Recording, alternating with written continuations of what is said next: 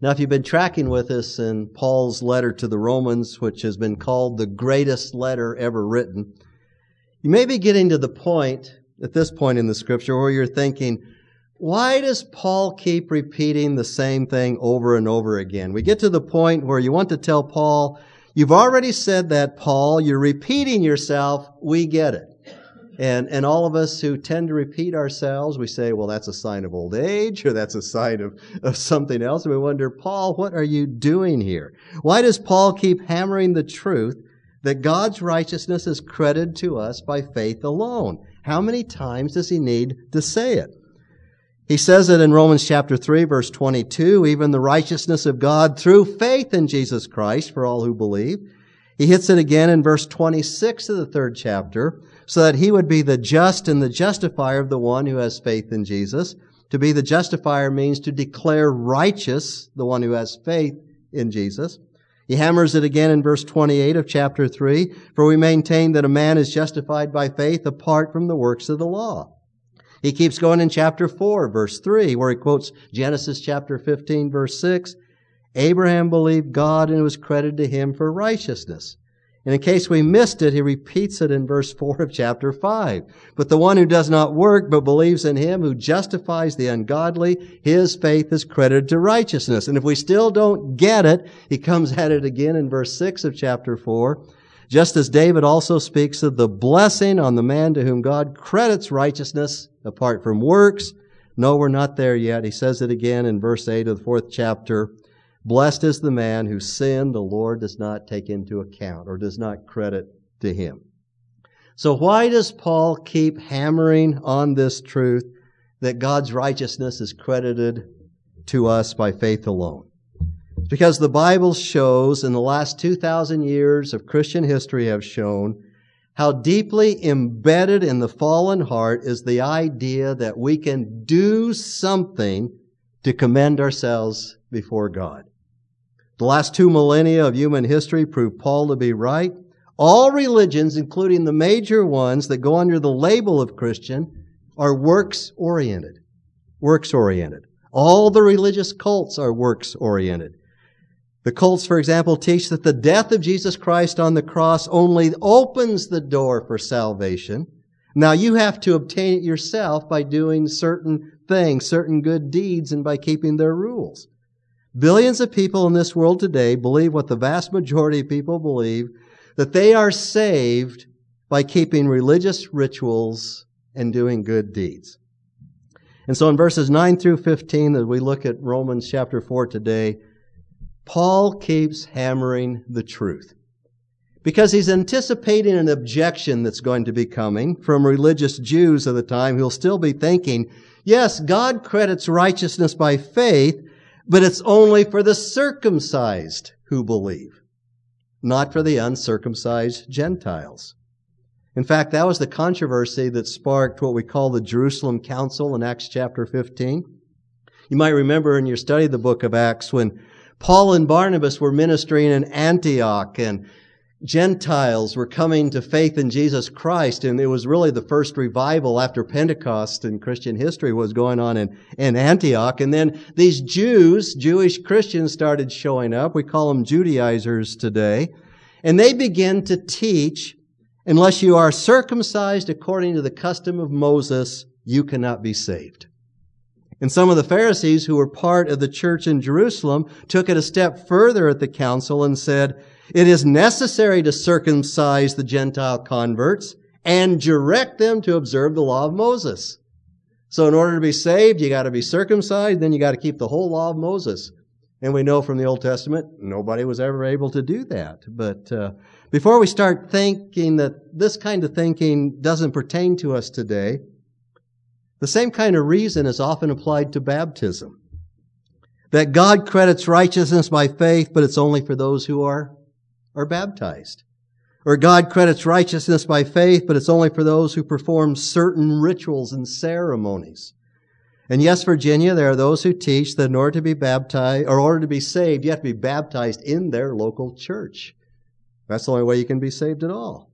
Or you have to be baptized in order to receive the Holy Spirit. And I could go on and on why Paul is hammering the truth here. and why it's necessary, even essential, for us today to hammer the same truth. And Paul's example of the truth is Abraham, the father of faith. Abraham is the pattern. He's the example. He's the prototype of justification, and the justification is by faith, through faith, on the principle of grace. And so using Abraham as the example, Paul is going to show us here, or expound, two simple but profound truths. First of all, that the blessing of salvation does not come through keeping religious rituals. The blessing of salvation does not come through keeping religious rituals, but the blessing of salvation comes through God crediting righteousness to us through faith alone. And the second truth is this: the blessing of salvation does not come through keeping the law, keeping the Old Testament law. The blessing of salvation does not come through keeping rituals, nor through keeping the law, but it comes through God crediting righteousness to us through faith alone. So please turn to Romans chapter 4, verse 9 as we start to work through this. The 9th verse of Romans chapter 4, 1384. And the 9th verse begins with, is this blessing? Is this blessing? What blessing? What is Paul talking about here? So let's go back to verse 6, where David the psalmist is quoted. One of David's psalms is quoted. And we see here what the blessings are. Verse 6 says, just as David also speaks of the blessing on the man to whom God credits righteousness apart from work. Now, David in the psalm is about to recount the blessings of salvation. These are the blessings on the one to whom God credits righteousness apart from works. We call them beatitudes. These are beatitudes. These are blessings. Verse 7, blessing number 1. Blessed are those whose lawless deeds have been forgiven. What a blessing. That's blessing number 1. Blessing number 2, still in verse 7, and whose sins have been covered. And blessing number 3, verse 8, blessed is the man whose sin the Lord will not take into account or credit to his account. These are the blessings that Paul is referring to here. Now we can go back to verse 9 because Paul asks a question. Is this blessing then on the circumcised, or just the circumcised, we could say, or on the uncircumcised also? Are these blessings the forgiveness of lawless deeds, the forgiveness of sins, of the Lord not crediting sin to my account? Are they just for the circumcised, or are they from the uncircumcised also? And then Paul answers his own question. Paul lifts up the example of Abraham and quotes Genesis chapter 15, verse 6 again, in the last part of verse 9. Is this blessing then on the circumcised or on the uncircumcised also? For we say, quoting Genesis, faith was credited to Abraham. Faith was credited to Abraham as righteousness. And so lifting up Abraham as the example, Paul is going to show that God credits righteousness to the ungodly sinner who believes in Jesus Christ. It's totally apart from works or worthiness. And he says God credits unrighteousness to who? The ungodly. Not to the meritorious, not to the good, not to those who deserve it.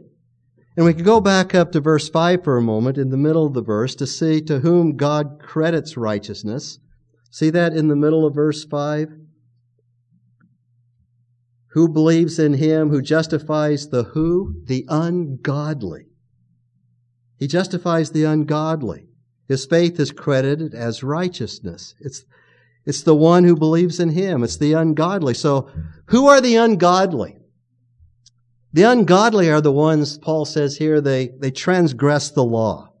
They perform lawless deeds. That makes them ungodly. Verse 9 also shows us that the ungodly are the ones who sin are in need of forgiveness. So what kind of person now would you think of if I said, well, that person's an ungodly person? Think in your mind for a minute. Now I'm going to give you a couple of examples of ungodly that you probably didn't even think of because Paul gives us two in this passage. Who are the two people who are ungodly through whom faith was credited them to righteousness? The first was Abraham, the father of faith. ungodly. And the second is who? King David, the writer of the Psalm, the man who is after God's own heart. Both of these men, like us, were ungodly sinners in need of God's grace, in need of the righteousness of God credited to their account by faith. And then now, once again, Paul turns to the example of Abraham because Paul's anticipating a bunch of questions here. And the question is, when was faith credited to Abraham as righteousness, and how was it done? In verse 10 of Romans chapter 4, we get the answer to those questions. Verse 10, he says, how then was it credited? How did Abraham get it? How on account of his faith was it credited to him as righteousness? Because Jews, good Jews of this day, they would be asking these questions. And he says, while he was circumcised or uncircumcised? Then he says, not while circumcised, but while uncircumcised. Now, the Jews of Paul's day viewed Gentiles as ungodly people, but they viewed themselves as godly people. Circumcision was the main religious ritual that distinguished them as Jews. And though everybody else they called Gentile dogs. Gentile dogs. Now, you might remember when Abraham was 99 years old, God commanded him to circumcise himself and all the males of his household. And God extended the command for all Jewish boys throughout all generations that they be circumcised on the 8th day. It was the sign of the covenant between God and Abraham. So let's go back and look at that in Genesis chapter 17. 17th chapter of Genesis. At the first verse, page 17, Genesis chapter 17 begins on page 17 in the Bible. That's always kind of interesting. You might remember that in Abraham's life, he was given certain covenantal promises. God made the covenant with Abraham, and every time God renewed and ratified that covenant, he gave more promises. And the announcement of those promises of God was first made in Genesis chapter 12. And then it was ratified in Genesis chapter 15. And now in Genesis chapter 17, God gives what might be called the inauguration of the actual working out of the covenant by the covenantal sign of circumcision. Here is where the covenantal sign of circumcision comes in. And we read it in the first verse of Genesis chapter 17. Now when Abram, notice he's still called Abram at this time. This is before God changed his name to Abraham. When he was 99 years old, the Lord appeared to Abraham and said to him, I am the Lord God Almighty. I was looking at our banners. I didn't know if we had one. Anybody know what the Hebrew is for God Almighty there? Lord God Almighty? El Shaddai. El Shaddai. I am El Shaddai. Walk before me and be blameless. I will establish my covenant between me and you, and I will multiply you exceedingly. This was 14 years after the ratification of the covenant in Genesis chapter 15, when faith was credited to Abraham as righteousness. Abraham, it says, is 99 years old. He's beyond the age of giving birth to a child. Romans chapter 4, Paul says his body is as good as dead. And this is 13 years after the birth of Ishmael, the child who was born according to the working of the flesh through Hagar. Did Abram still operate in the flesh? All kinds of times during that time. He operated in the flesh, and quite frankly, Abraham's ungodliness was made known a lot in those years, but God justifies whom? The ungodly. God credits righteousness apart from works. So when does circumcision enter the picture here? Let's think about Genesis again and work up to it.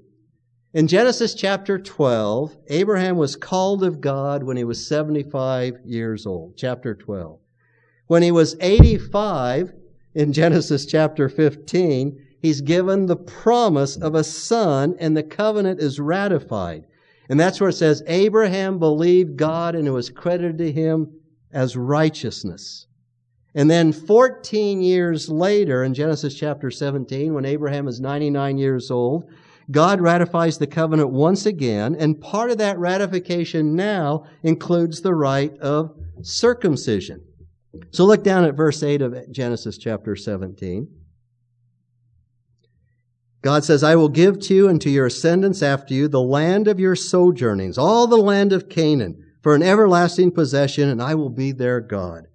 God said further to Abraham, now as for you, you shall keep my covenant, you and your descendants after you throughout their generations.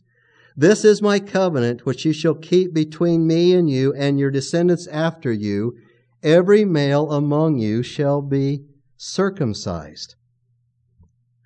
You see, those who were saying that you have to be circumcised to be saved or to be credited as righteousness read their Bible backwards.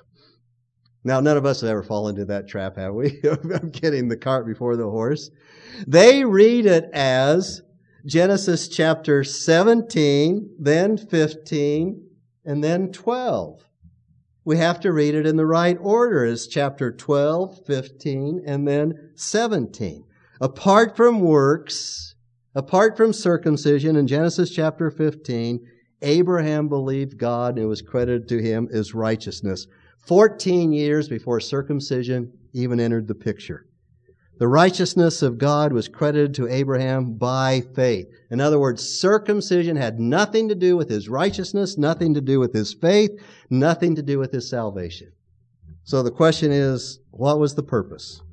What was the deal with that? So this brings us back to Romans chapter 4, verses 11 and 12, because this is the next question that Paul anticipates. What is circumcision for if it's not for obtaining righteousness and not for obtaining salvation? Why was circumcision part of the agreement, the covenant with God, if it had nothing to do with righteousness? And we see this in verse 11 of Romans chapter 4, the 11th verse. And he received the sign of circumcision, a seal of the righteousness of faith, which he had while uncircumcised, so that he might be the father of all who believe, without being circumcised. That righteousness might be credited to them. And the father of circumcision to those who not only are of the circumcision, but also follow in the steps of the faith of our father Abraham, which he had while uncircumcised. There's two key words here that tell us what's going on here and what the purpose of circumcision was. Paul refers to circumcision as both a sign and a seal. He received the sign of circumcision and the seal of the righteousness of faith, which he had while uncircumcised. In this, it says that while Abraham was still uncircumcised, he was the father of all who believe without being circumcised. The righteousness might be credited to them. Now, what is a sign? A sign is not the real thing, but it points to the real thing.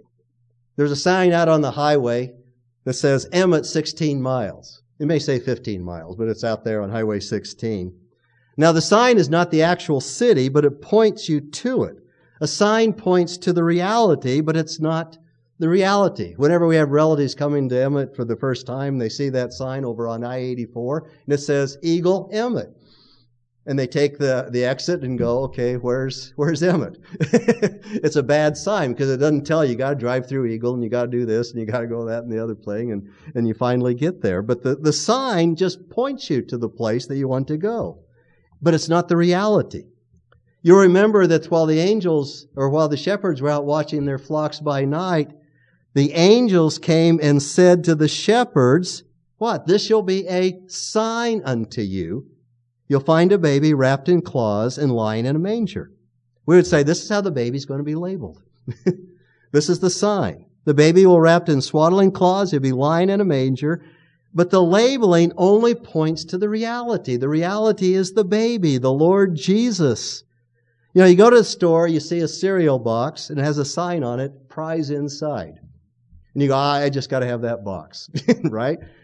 Why do you have to have the box? Because you don't want the box. You get it home and you pour out all the cereal in a big bowl so you can grab the sign in, and then you try to get the cereal back into the box, which is an almost impossible thing. And you hope your mother doesn't find you before you get it back in the box.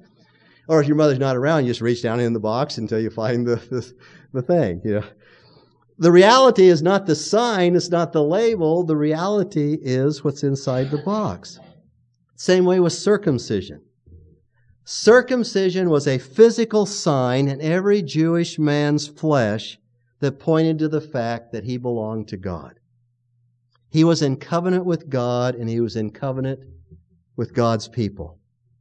He was separated to God through the shedding of blood, and circumcision was just a sign of the reality. Likewise, as Christians, baptism is a sign. It's a sign of what? That your sins have been washed away through faith in Jesus Christ. It pictures the truth that you have identified completely, immersed with Christ in His death, burial, and you identify with Christ in His resurrection as you come out of the water, as we look at that symbol, that sign. The Lord's Supper is a sign of the new covenant, showing that you are a partaker in Christ's sacrificial death on your behalf. The sign is not the reality. The sign points to the reality. The reality is God's promise to forgive all your sins and impute the righteousness of Christ to your account by faith alone. The ritual of circumcision or baptism, the Lord's Supper, is a sign of the reality. But if you don't have the reality, the ritual is worthless. If you don't have the reality, the ritual is worthless. So you can see that this circumcision rite was a sign, and it was also an indication, or we could use the word revelation, of the spiritual character of those upon whom the obligation had been laid. You know, it's the same way today with baptism. Baptism was never intended to be the means of salvation, even though people make it that way. But it's a revelation of the condition of the heart of the individual. If a person has truly believed in the Lord Jesus Christ, baptism is the sign and even the seal of the righteousness that they have by faith. The person who believes in Christ and who has trusted in Him for their salvation will see baptism carried out in their own life as a testimony of what has happened to them inside. As Christ has saved them and the Holy Spirit has come to live inside them. It's what's happening in their hearts and in their lives. And because they are saved, they will obey God in baptism, and it becomes the mark of the reality that's on the inside. And furthermore, if a person has believed in the Lord Jesus Christ supposedly or made a profession, but despises the rite of baptism, so I don't need to get baptized, and I don't want to do that, and that's not necessary, then there's no indication outwardly that that person has truly believed in the Lord Jesus Christ. And so in the New Testament, baptism is very significant. It is a revelation ideally of the condition of the human heart. It does not save, but it's a product in obedience that flows from a saved life.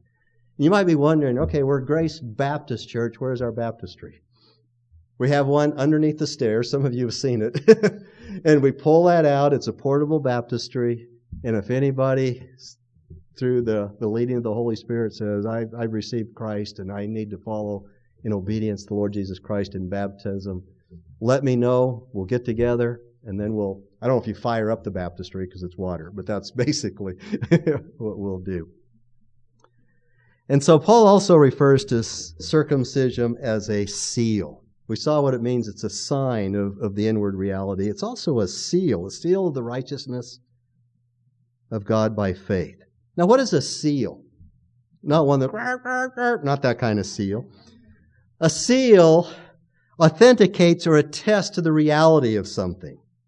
Now, we went to a notary a couple of weeks ago, and the notary put his seal on the documents that we were signing. And so the notary's seal, after he checked our driver's license, made sure we were who we said we were, and made sure that we were the same people, that there was a line on there to sign, and my name was under it, and Jan's name was under the other one, made sure that the document referred to us, and we were those people, and all those kind of things. And after he'd checked all those things and authenticated all the credentials and the documents and all those things, then he put his notary seal on that, and he authenticated it. A seal authenticates the reality, but like a sign, it's not the reality. You go to the store and you see a box with a Good Housekeeping seal of approval on it. Do they still do that? I don't know if I've noticed one recently. The Good Housekeeping seal of approval on it. You expect, therefore, that what is in the box will be of a certain certifiable quality, and it's the real thing. The outward work of circumcision attested to the reality of Abraham's previous faith. The faith that he already had that justified him and attested to him that he was in covenant with God. And so it was the mark and the seal that Abraham was justified by faith, and he was in covenant with God. But it was the faith that justified him. It was not the seal. It was not the act of circumcision. So in verse 12 of Romans chapter 4, Paul applies this to the Jews. And then he narrows it by saying that it does not apply to all Jews, but only to those who also follow in the steps of faith of Abraham. Later, Paul's going to say in Romans that not all Jews are true Jews. Not all of Israel is true Israel, because true Israel are only those who have accepted by faith Jesus Christ. But here Paul is saying that whether you are a Gentile or a Jew, the key thing is to believe God's promise to justify the ungodly. The rituals follow as signs and seals, but the reality is through faith alone. And the rituals and the works mean nothing apart from God crediting righteousness by faith. So first of all, Paul shows us that the blessing of salvation does not come through keeping religious rituals, whether it be circumcision, baptism, the Lord's Supper. But the blessing of salvation comes through God crediting righteousness to us through faith alone. And secondly, Paul shows us that the blessing of salvation does not come through keeping the law. It doesn't come through keeping rituals and those kind of things, nor does it come through keeping the law. Verse 13 of Romans chapter 4. For the promise to Abraham or to his descendants that he would be heir of the world are not through the law, but through the righteousness of faith. For if those who are of the law are heirs, faith is made void and the promise is nullified. In other words, if you seek to be justified by keeping the law, you make faith void and you nullify the promises of God. There's no in between. There's not faith plus works, as so many claim there is, because any amount of works, Paul says here, makes faith null and void. It does not save. Now, the Apostle Paul argues that it's a simple historic fact. We say if you read your Bible correctly, you read it historically, chronologically, it's pretty simple. And the same thing they're saying here. That justification came to Abraham not through the law. It couldn't have come through the law. Why? Just think about this for a moment. The law had not been given when Abraham was justified by faith. It was literally hundreds of years later before the law was given. The righteousness had already come to Abraham long before the law. It's just if I were to say to you something like, as evident as, George Washington did not live under the laws of the state of Idaho. Right. Well, of course, George Washington didn't live under the laws of Idaho. There weren't any laws in Idaho when George Washington was living. So consequently, Washington didn't live under the laws of Idaho. And so likewise, Abraham was not justified through the works of the law. Why? Because the law had not yet been given. That's the first thing Paul says. It's clear from history. But he also says the law was never intended to save. That was never the purpose of the law, to save. Listen to what he says about the law again in verse 14. For if those who are of the law are heirs, faith is made void and the promises is nullified. The principle of receiving a gift by faith is the opposite of receiving a reward that you work for, right? If I give you a gift, and I say, or if you give me a gift, I'll turn that around. If you give me a gift and I say to you, well, let me pay you back for that by working for it. That's no longer a gift. I have turned the gift into something that I owe you, or you'll end up owing me, or something like that. God promises to justify who? The ungodly person who does not deserve it, but who receives it freely by His grace. If you mix human works with God's grace, then grace is what? It's no longer grace. I used to like to do that with youth groups. I would take a a fishbowl full of clear water and say, this is grace, and it's perfectly clear, and it's beautiful. Then I'd take some blue food coloring. Now, so I'm just going to put one drop in there. Put one little drop, and then it's kind of a light blue, and I say, is that still perfectly clear with no color? And they go, no, just take one drop of works, and you drop it into that water. It's no longer grace. The promise of salvation as a free gift received by faith, he says, has been nullified and turned into a debt for payment of services rendered. And we can never pay the debt. And then verse 15 of Romans chapter 4 contains a sobering truth.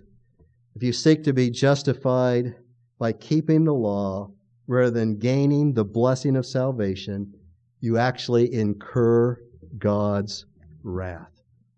Verse 15, for the law brings about wrath, but where there is no law, there's also no violation. Okay, what does he mean by that? There's no law, there's no violation. Let me see if I can illustrate that.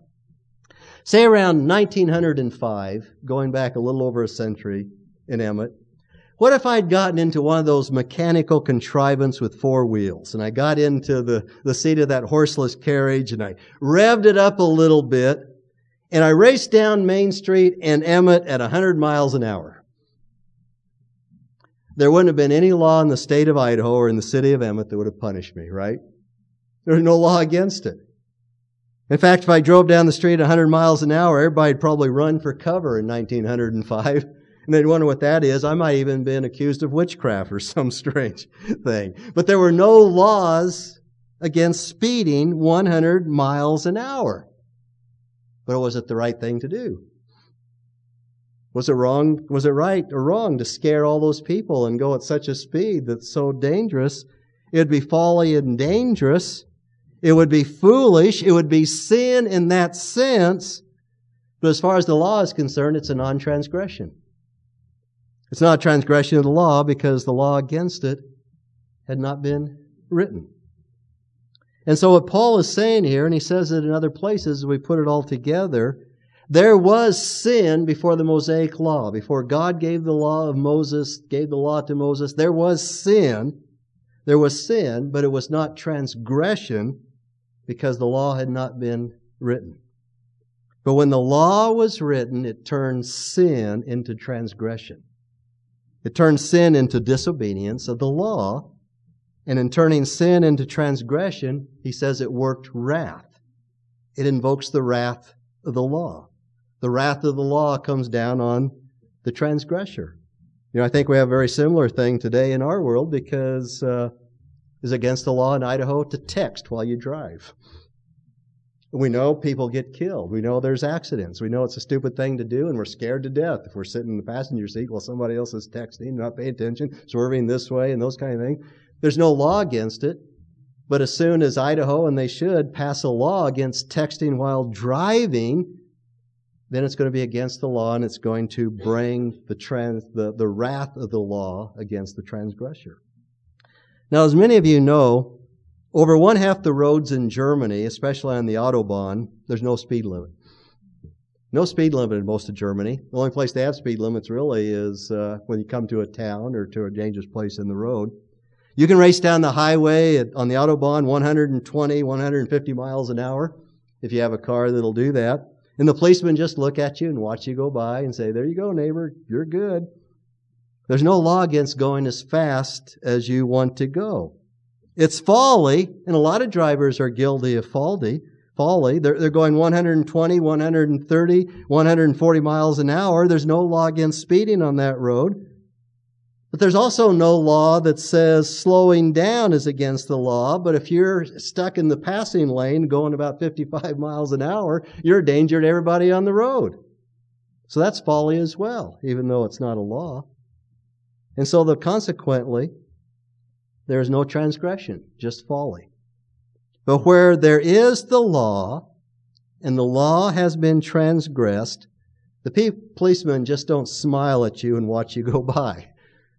The law works wrath. I've told this story to a few of you before, but when I was doing a lot of work for the city, doing the green audits and those kind of things, and evaluating all the buildings of the city, I went down to the city to pick up my check for doing that work. And as I was leaving the city, I got out on Main Street and I was listening on the radio, not paying attention to anything else, because they just said that General Billy McChrystal had just been fired. Some of you might remember that. So I'm thinking about that and all the consequences of that. And I hear sirens, someplace. And I look back, look in my mirror, can't see any sirens. So I keep going down Main Street. And then I get to Moffett, where I turn, and I hear sirens as I'm turning again. I look both ways and don't see any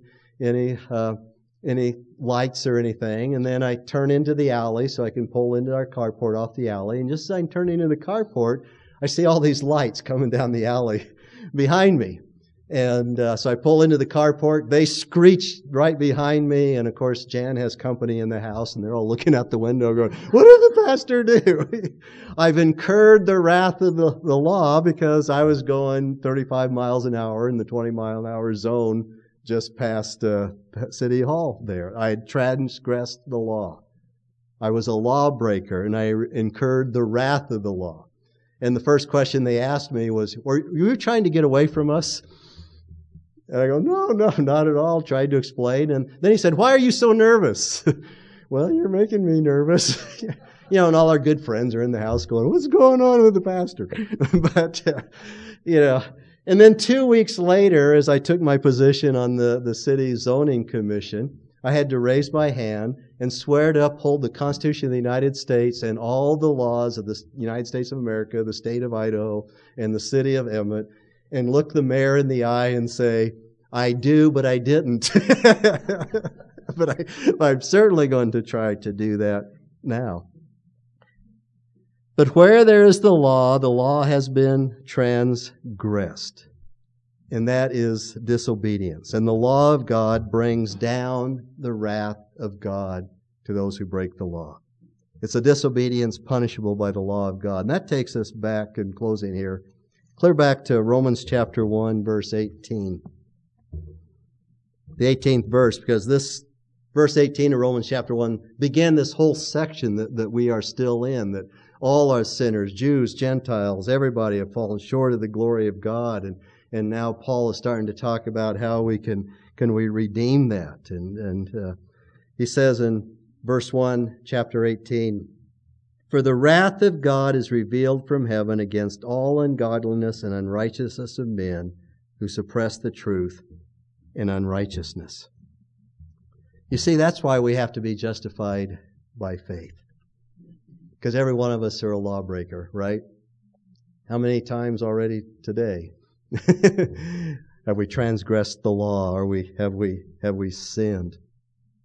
In the flesh, to one extent or another, we're still lawbreakers. We're transgressors of the law. No amount of keeping the law is going to make up for it. I didn't tell the nice policeman.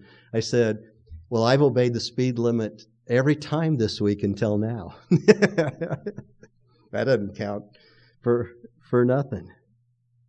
And the police officer that was with the guy who was driving, she was a woman police officer. She said, "Oh, Slaybaugh, isn't your mother that wonderful teacher who taught third grade for all those years?"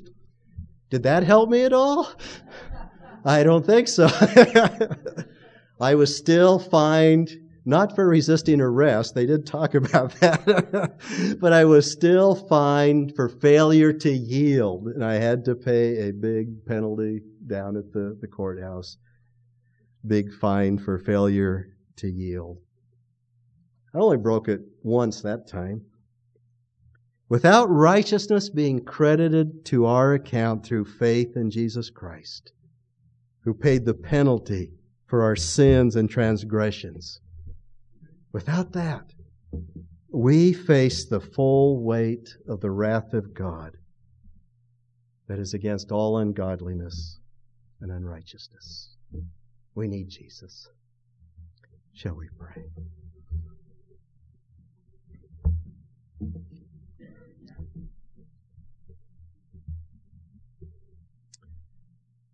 Our Heavenly Father, we give you thanks for doing what none of us could do.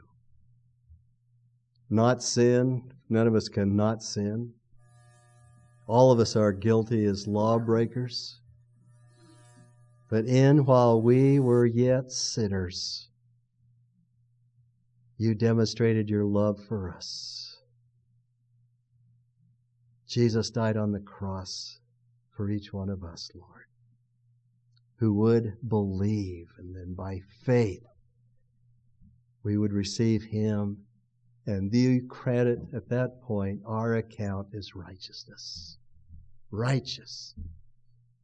Righteous.